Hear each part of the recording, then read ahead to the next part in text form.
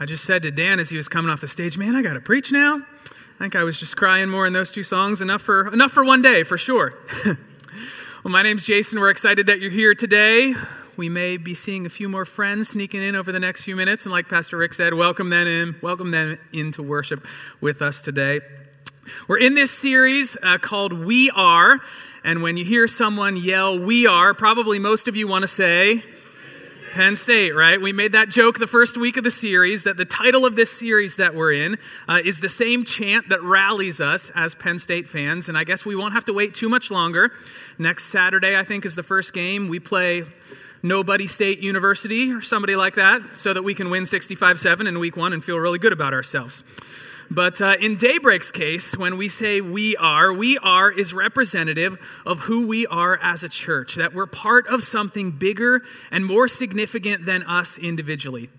That we're part of a Jesus movement, a movement of Jesus followers filled with God's Spirit on a mission to help others discover and deepen a life-changing journey with Jesus. And there's no greater cause on earth than that. And on that mission, we have 4 defining core values that describe some of the most important ways that we carry out that mission. Things that we believe about ourselves, about the ways that God has called us to act as we live out that mission. And so based on those core values, who are we? Well, as we've been going through this series, we've said, number 1, we are faith-filled followers. About Daybreak, we say leaps of faith are taken here, and we talked about that core value 2 weeks ago. And we would also say that we are people developers, that people are developed here. And we talked about that core value last Sunday. And today we're going to be talking about something that Sister Sledge was really trying to teach us all those years ago. Maybe you'll recognize it.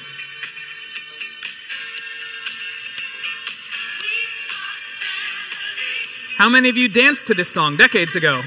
Yeah, several of you, yeah.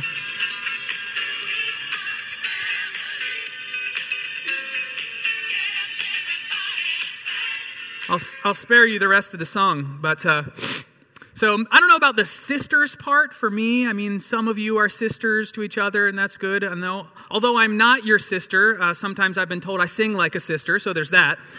But no, we are family. That's what we're talking about today. Another way that we say that is that relationships are vital here. But what does it mean that we are family? Why are we family? After all, the song we just sang before the message said that we are the sons and the daughters of God, that we are his children. Well, a man named John, who was one of Jesus' closest friends, he thought this was an important enough concept that he introduced his entire account of Jesus' life and ministry by helping us understand what it means that we are God's family. This is what he says about those of us who have received Jesus into our hearts as the leader of our lives in John 1:12-13. He says, "Yet to all who did receive him, to those who believed in his name, he gave the right to become children of God. Children born not of natural descent, nor of human decision or a husband's will, but born of God." And this verse is a great summation of the whole Gospel of John. John tells us that Jesus, the Son of God, he came so that we also could become God's children. And so all of the stories that follow in John's account of Jesus' life point to that Jesus is the Son of God and that we are part of God's family. And that is your first blank today, that we are God's family. When we believe in who Jesus is and what he did for us, when we receive his forgiveness, we become part of God's family. It's like Jesus is signing and sealing our adoption papers and says, you are now officially a member of God's family. Now, many of you experienced a family growing up that was much less than perfect. Maybe you ran away from that family. Maybe even today you're still processing through and trying to find healing from some of the things that happened when you grew up in that family. Others of you had a pretty good family growing up. You wouldn't say that it was perfect, but they cared for you. They cared for each other. They encouraged you. You know, we've all got different pictures of what it means to be a family. I think of my own family, my own childhood, my memories of growing up, and there were some really good things and some not as good things, right? I have things that shaped who I became or things that kind of became the norm for me, that then when you step outside of your immediate family and you look at everyone else, you say, oh, I thought that was normal. That's not normal, right? Maybe you guys have had some of those experiences too. I remember good times where I had to leave the dinner table so as to not do a spit take with the food or drink in my mouth because I was laughing so hard. And oftentimes that maybe had to do with bathroom humor. I'm not sure how many of you grew up in bathroom humor houses as well, but I have good memories of having to leave the table so I don't share my dinner on someone else's face.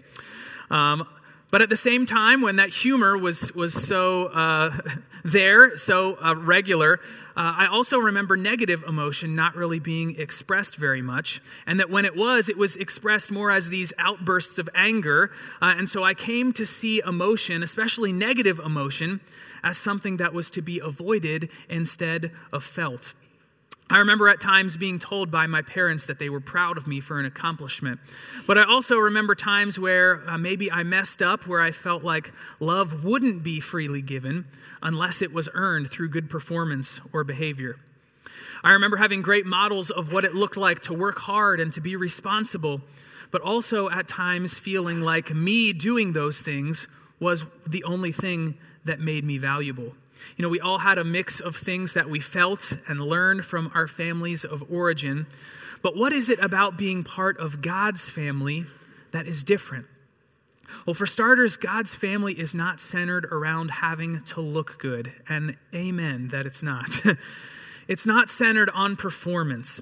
It's not centered on being someone that you're not just so that you can please others.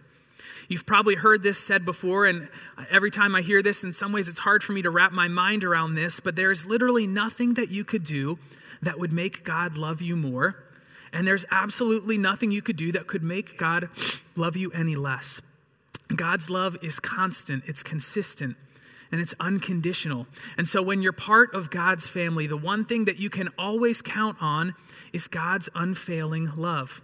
We sang about that earlier, right? His never-ending, overwhelming, at times even reckless love for us. And because his love is given so freely and so generously to us, God wants it to flow through us to others. He wants us to learn to exhibit that same kind of love. 1 Corinthians 13 is also often referred to as the love chapter, and it says that without love, we are nothing. Without love, we gain nothing. Without love, we have nothing. That love is the greatest characteristic of a follower of Christ. And so we are God's family, but we must be God's family centered on God's love. And that's your next blank this morning, that we are God's family centered on God's love. It's what we believe Jesus calls us to be, and he digs into that in the two verses that we're going to focus on today from John chapter 13. You might recognize these verses if you've been coming to Daybreak for a little while, because they were our theme verses in our series this past fall. But a little bit of context for when and in what situation Jesus speaks these words in John 13. So here the disciples have gathered in what's kind of commonly known as the Last Supper. It's basically the last time the disciples are going to be together to share a meal, for Jesus to impart wisdom before he's about to be crucified. And the whole thing starts by Jesus not necessarily expressing love with his mouth, but showing it with his actions. See, as they sat down to eat dinner, in those days, they were kind of leaning on pillows on the floor, eating off of, shorter tables, whereas today we're sitting on these high chairs and these high tables. They didn't have that. And so instead of being kind of sitting up all prim and proper, everyone's kind of reclining, and each person's feet is kind of in the face of the next person over. And so while you're eating your dinner, you're also catching a whiff of your neighbor's feet, which, doesn't make the food quite as appetizing. And so Jesus, being the servant that he was, realized that there was no servant in the household coming around to wash the disciples' feet. And so he says, guess what? I'm going to do it. I'm going to show my brothers, I'm going to show these apostles what sacrificial love looks like. It's humble. And then after predicting who would betray him and who would deny him, he said this in verse 33. He said, my children, which it kind of makes me giggle that Jesus was able to call all of these grown men his children and that they accepted it. They listened to him. He said, my children, I will only be with you a little bit longer. He says, this is kind of the last talk. This is what I want you to hear. This is what I want you to walk away with and understand. When I leave, this is what I need you to do. He says something then in verse 34 that only John, out of all of the gospel writers, records in his gospel. Verse 34 says, "A new command I give you, love one another. As I have loved you, so you must love one another." And so he models it first, and then he uses the words and says, "Love one another as I have loved you." I don't know if you ever think about why the different gospel writers share things slightly differently. I've been thinking about that lately, like how come this is only in one of the books and this thing is in a few of the books, and they each kind of share it a little bit differently. If you think about when you tell a story versus maybe when your spouse or when your friend tells a story, it probably comes across a little bit differently, right? There's some things that you highlight that they don't highlight, and vice versa. I was thinking about the difference between when I tell a story and when Pastor Rick tells a story. So when I tell a story, it's probably going to be short. It's probably going to be like just the facts. And I'm also very concerned that it is accurate. Now, when Pastor Rick tells a story, it's going to be a little bit longer. He wants to take you on a journey. He's so excited about what he's sharing, and he wants you to share in that excitement too. And so there might be a little bit of an exaggeration sometimes when it comes to numbers. And he's not trying to deceive you. It's just he's excited and he wants you to understand how exciting this story is that he's sharing, right? You know, I think we tell stories differently because we have different personality types, and we also have different experiences that lead us up to that moment where we're sharing that story. Our perspectives, they get filtered through the context of what we've already experienced. You can almost tell, I think, when you read each of the different Gospels, what each of the writers' personality types were. Earlier this week in my daily devotions, I was reading Luke chapter 1, and I was kind of taken back. Luke basically says that he starts his book introducing, and he says, "I've carefully investigated everything from the beginning of Jesus' story, and based on accounts from eyewitnesses, I wanted to write an orderly account of the story." I'm pretty sure Luke is my personality type. You know, they talk about having spirit animals. I think Luke is my spirit gospel writer. He's orderly and he's analytical and he's a researcher. For those of you familiar with the DISC personality type, I'm pretty sure Luke was a C. Maybe some of you in the room are also wired that way. But then we go back to John here and we have to ask the question, why was John the only one who shared these specific words from Jesus? To me, it says that these words were burned into John's heart. There's something about them that struck a chord with him and made them memorable. And I have to wonder if maybe for John, it's because of his family experience, his upbringing, that these words were particularly impactful to him. So what do we know about John's family? Well, in the book of Mark, another one of the Gospels, pretty early in their relationship with Jesus, John and his brother James were referred to by Jesus as the sons of thunder. Now, why would Jesus call them the sons of thunder? It doesn't specifically tell us why, but it does say in that passage that they were sons of a man named Zebedee. And so that makes me wonder, was Zebedee thunder? Was Mrs. Zebedee the one who was referred to as thunder? You know, when I think of someone earning the nickname Thunder, I think of loud. I think of someone who's driven, a take charge kind of person, a self-promoting kind of person. And we get some proof that this might have been part of their family culture because in Matthew chapter 20, it says that James and John's mother, we'll call her Mrs. Zebedee, that she came to Jesus and she's basically trying to get Jesus to agree to have James and John sit on either side of her as Jesus, you know, it's this picture of Jesus ruling as a king and having all this power. She's like, well, yeah, I think, well, James and John, my sons, they ought to be on either side of you and share in the power, share in the ruling of the people. And so Mrs. Zebedee may have been a little power hungry. But imagine if you came from, and maybe some of you did, come from a family of brash, driven, high achievers who wanted you to know how big of a deal they were. And so who knows, maybe this is the kind of family that John came from. But then he meets Jesus. He interacts for several years with Jesus, and he enters into God's family. And he realizes that God's family isn't about any of that stuff. Instead, it's about love. It's about a deep love for others. That as part of Jesus' family, John had found a place where he was loved for who he was. He didn't have to try to achieve or promote himself. He could make mistakes and still be loved anyways. He didn't have to earn his status.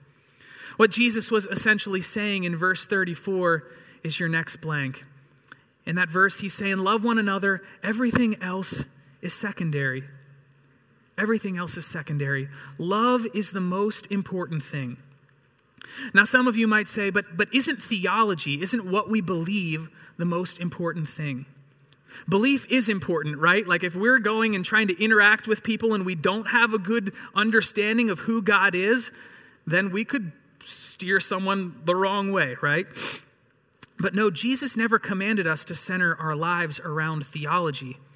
It seems to me that Jesus was much more about application than information. Ravi Zacharias, who was a great theologian, recently said that God's love is the pinnacle of Christian theology and practice. And I think that's basically what Jesus is saying here, that to love others with God's love is the most important, absolute highest calling we have as followers of Jesus.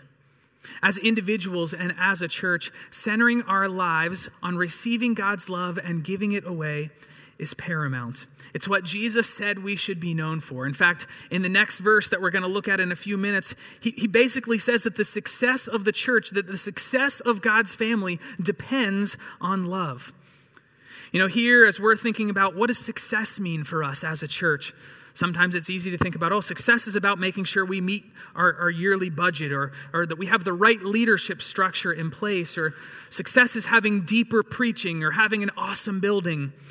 But no, Jesus says that love is the barometer upon which our success will be measured. Other places in Scripture, it says all these things. Well, what if we could speak in the voices of angels? Or, what if we had these gifts or these skills? And it says it would all mean nothing without love. Love is the most important thing.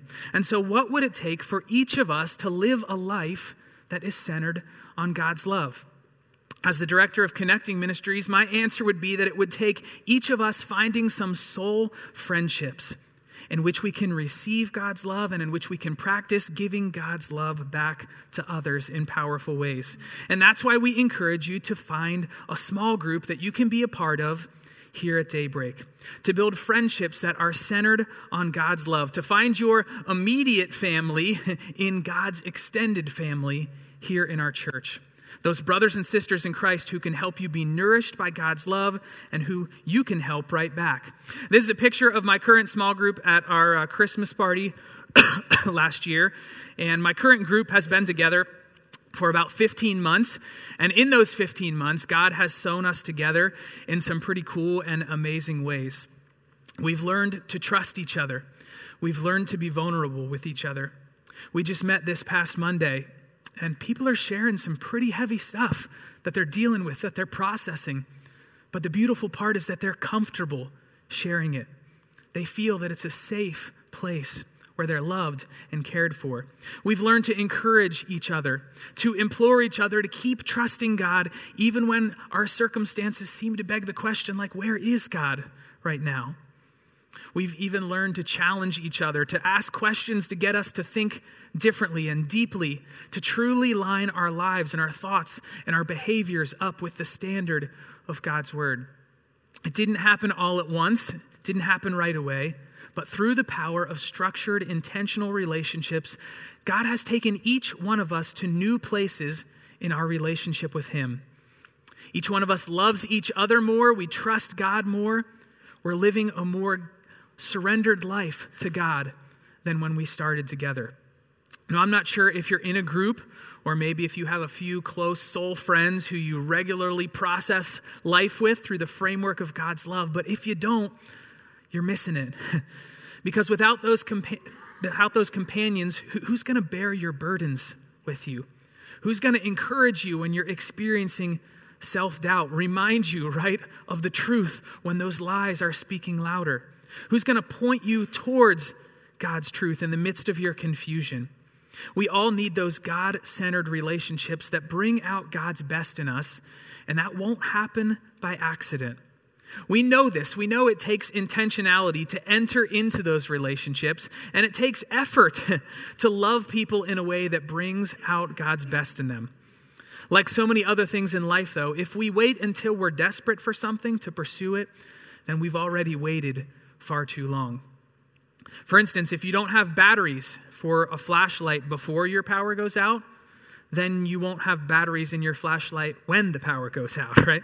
If you don't put gas in your tank before it's empty, then you won't have gas in your tank when it's empty, when you need it, right? And it's the same way with relationships centered in God's love, that if you don't have them before you need them, then you won't have them when you need them. When you're feeling stuck spiritually, when you're kind of at a tough place in your marriage, or honestly, pretty much all the time. We all need constant love and support and encouragement. I love our church, and I love how we care for each other in the context of God-centered, life-changing relationships in small groups. And I want you to be able to experience God's love in that way as well by joining a group this fall if you haven't already. And we'll talk a little bit more about that in a little bit. But so Jesus says in verse 34 that we should love one another as he has loved us. But he also reminds us in the next verse what will happen when we do, when we live like God's family centered on God's love. He says this in verse 35, "By this, everyone will know that you are my disciples if you love one another." He says when you truly learn to love as he loves us, you're going to stand out. You're going to attract people to him. It makes people identify you and the way you live as markedly different from the rest of the world. You know, I truly believe, and maybe you've experienced this in your own life as well, that when people see us loving each other in a way that brings healing, when people see us loving and treating each other with sacrificial, servant-hearted love, they say, I want that too. I want to experience that kind of love, and you loving me that way inspires me to want to learn to love that way as well. In the immortal words of DC Talk, we all want to be loved. We all want just a little respect. We all want to be loved. Tell me what's wrong with that. They go on to say, in the way only DC Talk can say it, it's the heavenly prescription. A little bit will go a long, long way. Love is a thing that we all crave. Let's get it straight. So what were my good friends Toby Mac, Kevin Max, and Michael Tate trying to say in their 1998 hit Christian rap, which those two words together still just, sometimes boggles me, but Christian rap single, "Wanna Be Loved"? What they were saying is that we all have a need for belonging. In fact, the need to belong for most of us translates us to saying things like "we are" at a Penn State football game, right? Or better yet, when we're watching our favorite NFL team, like the Super Bowl champion Philadelphia Eagles. Nice shirt over there, Eric, yes? We say things like, "Yes, we scored," right? I mean, we know that we didn't score. I mean, I wasn't actually on the field. Were you on the field? I mean, I've never actually been in the locker room, although I've seen on Facebook that some of you guys have even recently been in the Eagles locker room, and I'm a little bit jealous about that. And although I follow a few of the players on Twitter, believe it or not, they don't actually know me because I'm not on the team. I know it's weird, right? But we say "we" because we are obsessed with belonging. It's a deep universal need in all of us. It doesn't matter a person's view on God, on Christianity. They need to belong just as much as the next guy. And while those who don't know God like we know God might not be able to describe it this way, I think what they all want is to be loved like God loves. And so while your friend might not necessarily come to church because they believe in God, they might come to church because they look at your life and see the impact that belonging to God's family is having in you. They see the love that you extend to them so freely, and they want to experience that for themselves. You know, people come to Daybreak for a variety of reasons, some good and some bad. I remember back when we were in the old building. This is like pre-2005, so I'm starting to get old. But I remember we had this guy on the worship team. He was a college student. His name was Doug, and he played the saxophone. And I remember as I was walking to the stage one Sunday morning, I overheard 3 college-age girls kind of giggling. And, "Oh my gosh, I'm so happy that we chose to come to church today because Doug is playing, and he's so hot." And I just kind of was like, "Gag me," right? But the cool thing is, whatever gets us here, God can work in us when we're here, right? And so people come to church for a variety of reasons. But you know why they stay? They stay because of love. Let's be honest, we're not the smartest church in town. We're not the fanciest church in town. We're not the biggest or the brightest church in town. We're not the coolest or the hippest church in town either. But we strive to be a place people recognize as the most loving church in town. Because we're God's family, and God is a God of love. And so we do our best to be centered on God's love in how we treat each other. We have a deep love for our community, and that's why we run these community impact ministries throughout the year. We have a deep love for our world, and so we send short-term teams every year to go partner with our international workers. We have a deep love for each other, and so we care for each other, and we meet each other's needs, and we pray for each other and encourage each other. And we have an undying love for God, and we're not perfect. We never will be. But we keep striving to more and more look like Jesus in the way that we love. This is how we help people discover and deepen a life-changing journey with Jesus. Earlier this month, we received a letter from a 20-something-year-old gal that illustrates just how well you all are living out the generous giving of God's love to others. And I wanted to read you part of it just to encourage you this morning and to show you that God is doing a good work in and through you. The letter says, "Dear Pastor Sean and the rest of the Daybreak community, I just wanted to say thank you from the bottom of my heart. Your kindness and love for someone you had never met before, it doesn't go underappreciated. I'm so grateful from the bottom of my heart. This has pretty much been the craziest, but most certainly now the best year of my life." She references a specific family at Daybreak. She says, "They're pretty much the best people I know. They've really showed me what unconditional love and care feels like. It's going to be in my head for the rest of my life on how I can pay it forward. You all have shown me such love through Christ's image. The message of peace and love for God in your service makes me feel so calm and full of love. So thank you for that. You have an incredible church, and I can really feel the good energy coming from there. Thank you so much for believing in me. Nothing like this has ever happened to me in my entire life. And this family, along with Daybreak's extended family, helped to care for her, to meet some needs, a real practical need for her in a time where she needed it most. She said, I owe so much to the kindness of others, and your community is a huge part of that, so thank you again. I love to be around like-minded, peaceful, God-loving people. You all are amazing, and I wish I could put it into words better, but I want you to understand how much love I have in my heart for all of you. She goes on to say, if we continue to live in Christ's image, I think everything will be just fine. I get these signs from God that I'm on the right path when I interact with all of you. And I really think if you put all your trust into Him, He will show you that everything will play out as it should. Thank you again for the love and support. I hope you all understand how grateful I feel. I'm still sort of speechless. Thank you for being such good people I was blessed to cross paths with in this life. I can't wait to come back and see you again. Keep spreading the lovely messages from God. You all really positively affect people, and it means the world. Thank you. Now, this is a gal who didn't have a strong faith background. This was a gal who wasn't going to church.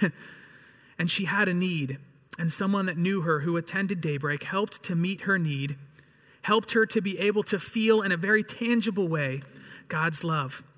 And you see, even just in the short time that she's been interacting with the Daybreak family, she's now been inspired to give that love away to others as well. Hers is a life that was changed. She's discovered a life-changing journey with Jesus. And it wasn't because someone came and debated faith or tried to strong-arm her into a relationship with Him. It's because she was loved and cared into a relationship with Him. But how do we learn to love in this way? Maybe you're like John. Maybe you grew up in an imperfect family that didn't always do a great job of loving each other. Maybe your parents split up, or there was a lot of fighting, or love was conditional. So how do we become the kind of family that Jesus envisioned? God's family, centered on God's love when it's never been modeled for us. Well, what we have to realize is that it actually was modeled for us, and that's your last blank, that if you don't know how to love, watch how Jesus loved. If you don't know how to love, watch how Jesus loved. When Jesus gives this commandment to love as he had loved, this wasn't just something that he was saying, this is something that he had lived out. I don't think it was possible to be in Jesus' presence and to not be overwhelmed by his love. Jesus said some pretty challenging things, some really hard things to some people, yet they kept returning. Why? The only answer that I can come up with is that they felt love and hope and freedom in Jesus' presence. If you think about it, there's story after story, right? The woman at the well, the woman caught in adultery, the religious leaders focused more on rules than love, Peter who denied him, Zacchaeus, the tax collector who was skimming off the top, and we're going to talk about his story next week as we look at our last core value. Person after person, Jesus addresses them, he meets them in their sin, and he calls them up to God's best for them. Yet he does it with so much grace and so much love. They walk away feeling like Jesus cares way more about their soul than he does about their sin. This past fall, our home groups walked through the book Love One Another by Jerry Sitzer. And Jerry's a man who had lost his wife, his mother, and one of his daughters in one tragic automobile accident. And about 10 years later, he wrote this book after another almost fatal accident for another one of his daughters. She was out swimming in a lake and was hit by a boat. And in both of these instances, he witnessed the church rally around him and his family and show love in such unbelievable ways. And so he challenges us to do the same. He says the church is called to function as a body, as if it were a kind of incarnation, a living representation of Christ in the world. Just as Christ was the incarnation of God in the world, the church is the incarnation of Christ. He reminds us that we change the world because of Christ in us. We change the world when we realize that we are the family of God, characterized by God's love, called to make love our most important goal, learning from the way that Jesus loved us. And when the church is a living and breathing representation of Jesus, the world can experience God's love in a fresh, brand new, entire existence-changing kind of way. The church should be the most loving place on the planet. As God's family centered on God's love, we want Daybreak to be known as the most loving place in our community, not for our own reputation, but so that more and more people, like the gal that wrote this letter, can experience the love of God that changes everything. So that people can discover and deepen a life-changing journey with Jesus. Listen, the reason I give my life to the work of this church is because I have been changed by the love that has been extended to me here. If someone would ask me to document all of it, it would take me months to write it down. From being continually invited to my first small group when I was depressed and living a life of isolation, to being welcomed but not judged when I finally started attending that group, to being continually affirmed for the spiritual gifts that God has given me, to say that you using your gifts is making an impact in my life, to being challenged and called out at times by leaders that I respect, to being cared for and prayed for by so many of you. I've been well loved by this church family, but it didn't happen by accident. I experienced life change because I chose to join a group, because I chose to build relationships, because I chose to do life with others who would speak God's truth to me. Those loving environments and relationships inspired me, and they continue to inspire me to work towards God's best for my life. They challenge me to live out that vision, to be part of God's family and to be centered on God's love. And we want you to experience God's love that way at Daybreak, and we want you to be part of giving that love away at Daybreak as well. I don't know how it is for you, but sometimes for me, hearing God's truth through a song, through music, seals it in my soul and challenges me in a little bit of a different way than hearing it through the spoken word. And so I want to give an opportunity for that to happen for you right now. I heard this song last summer of 2017 for the first time, and I was challenged and just captivated by the picture that it paints of loving like God loves. And as we were heading into the series last fall called Love One Another, it was just the perfect song for the perfect message at the perfect time. And I hope that maybe something in it hits you in that way today. Something that you need to hear with where you are in your life right now. So listen in to this song, be challenged by the song for the one.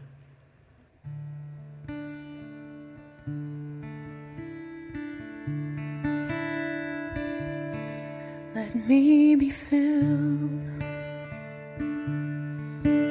with kindness and compassion for the one for whom you loved and gave your son for humanity. Increase my love, help me to love with open arms like you do. A love that erases all the lines and sees the truth. Oh, that when they look in my eyes, they would see you. Even in just a smile, they would feel the Father's love. Oh, how you love us. From the homeless to the famous and in between.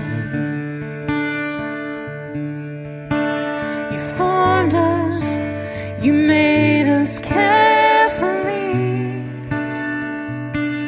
'Cause in the end, we're all your children. So help me to love with open arms like you do. A love that erases all the lines and sees the truth. Oh, that when they look in my eyes, they would see you. Even in just a smile, they would feel the Father's love. So let all my life tell of who you are and the wonder of your never-ending love. Oh, let all my life tell of who you are, that you're wonderful and such a good Father. So let all my life tell of who you are and the wonder of your never-ending love. Oh, let all my life tell of who you are, that you're wonderful and such a good Father. You are wonderful and such a good Father.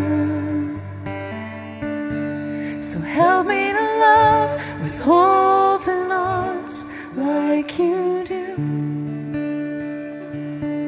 A love that erases all the lines and sees the truth.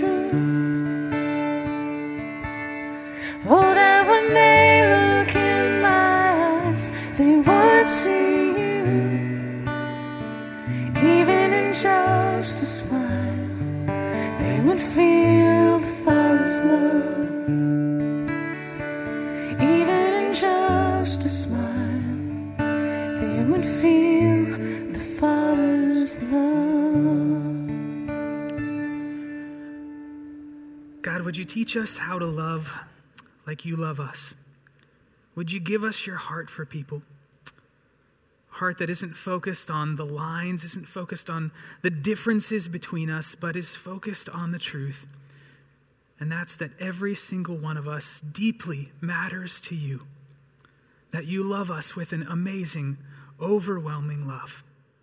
God, may we focus our energies on finding relationships where we can receive your incredible love and continue to learn what it looks like to give it away to others. We love you. In Jesus' name, amen.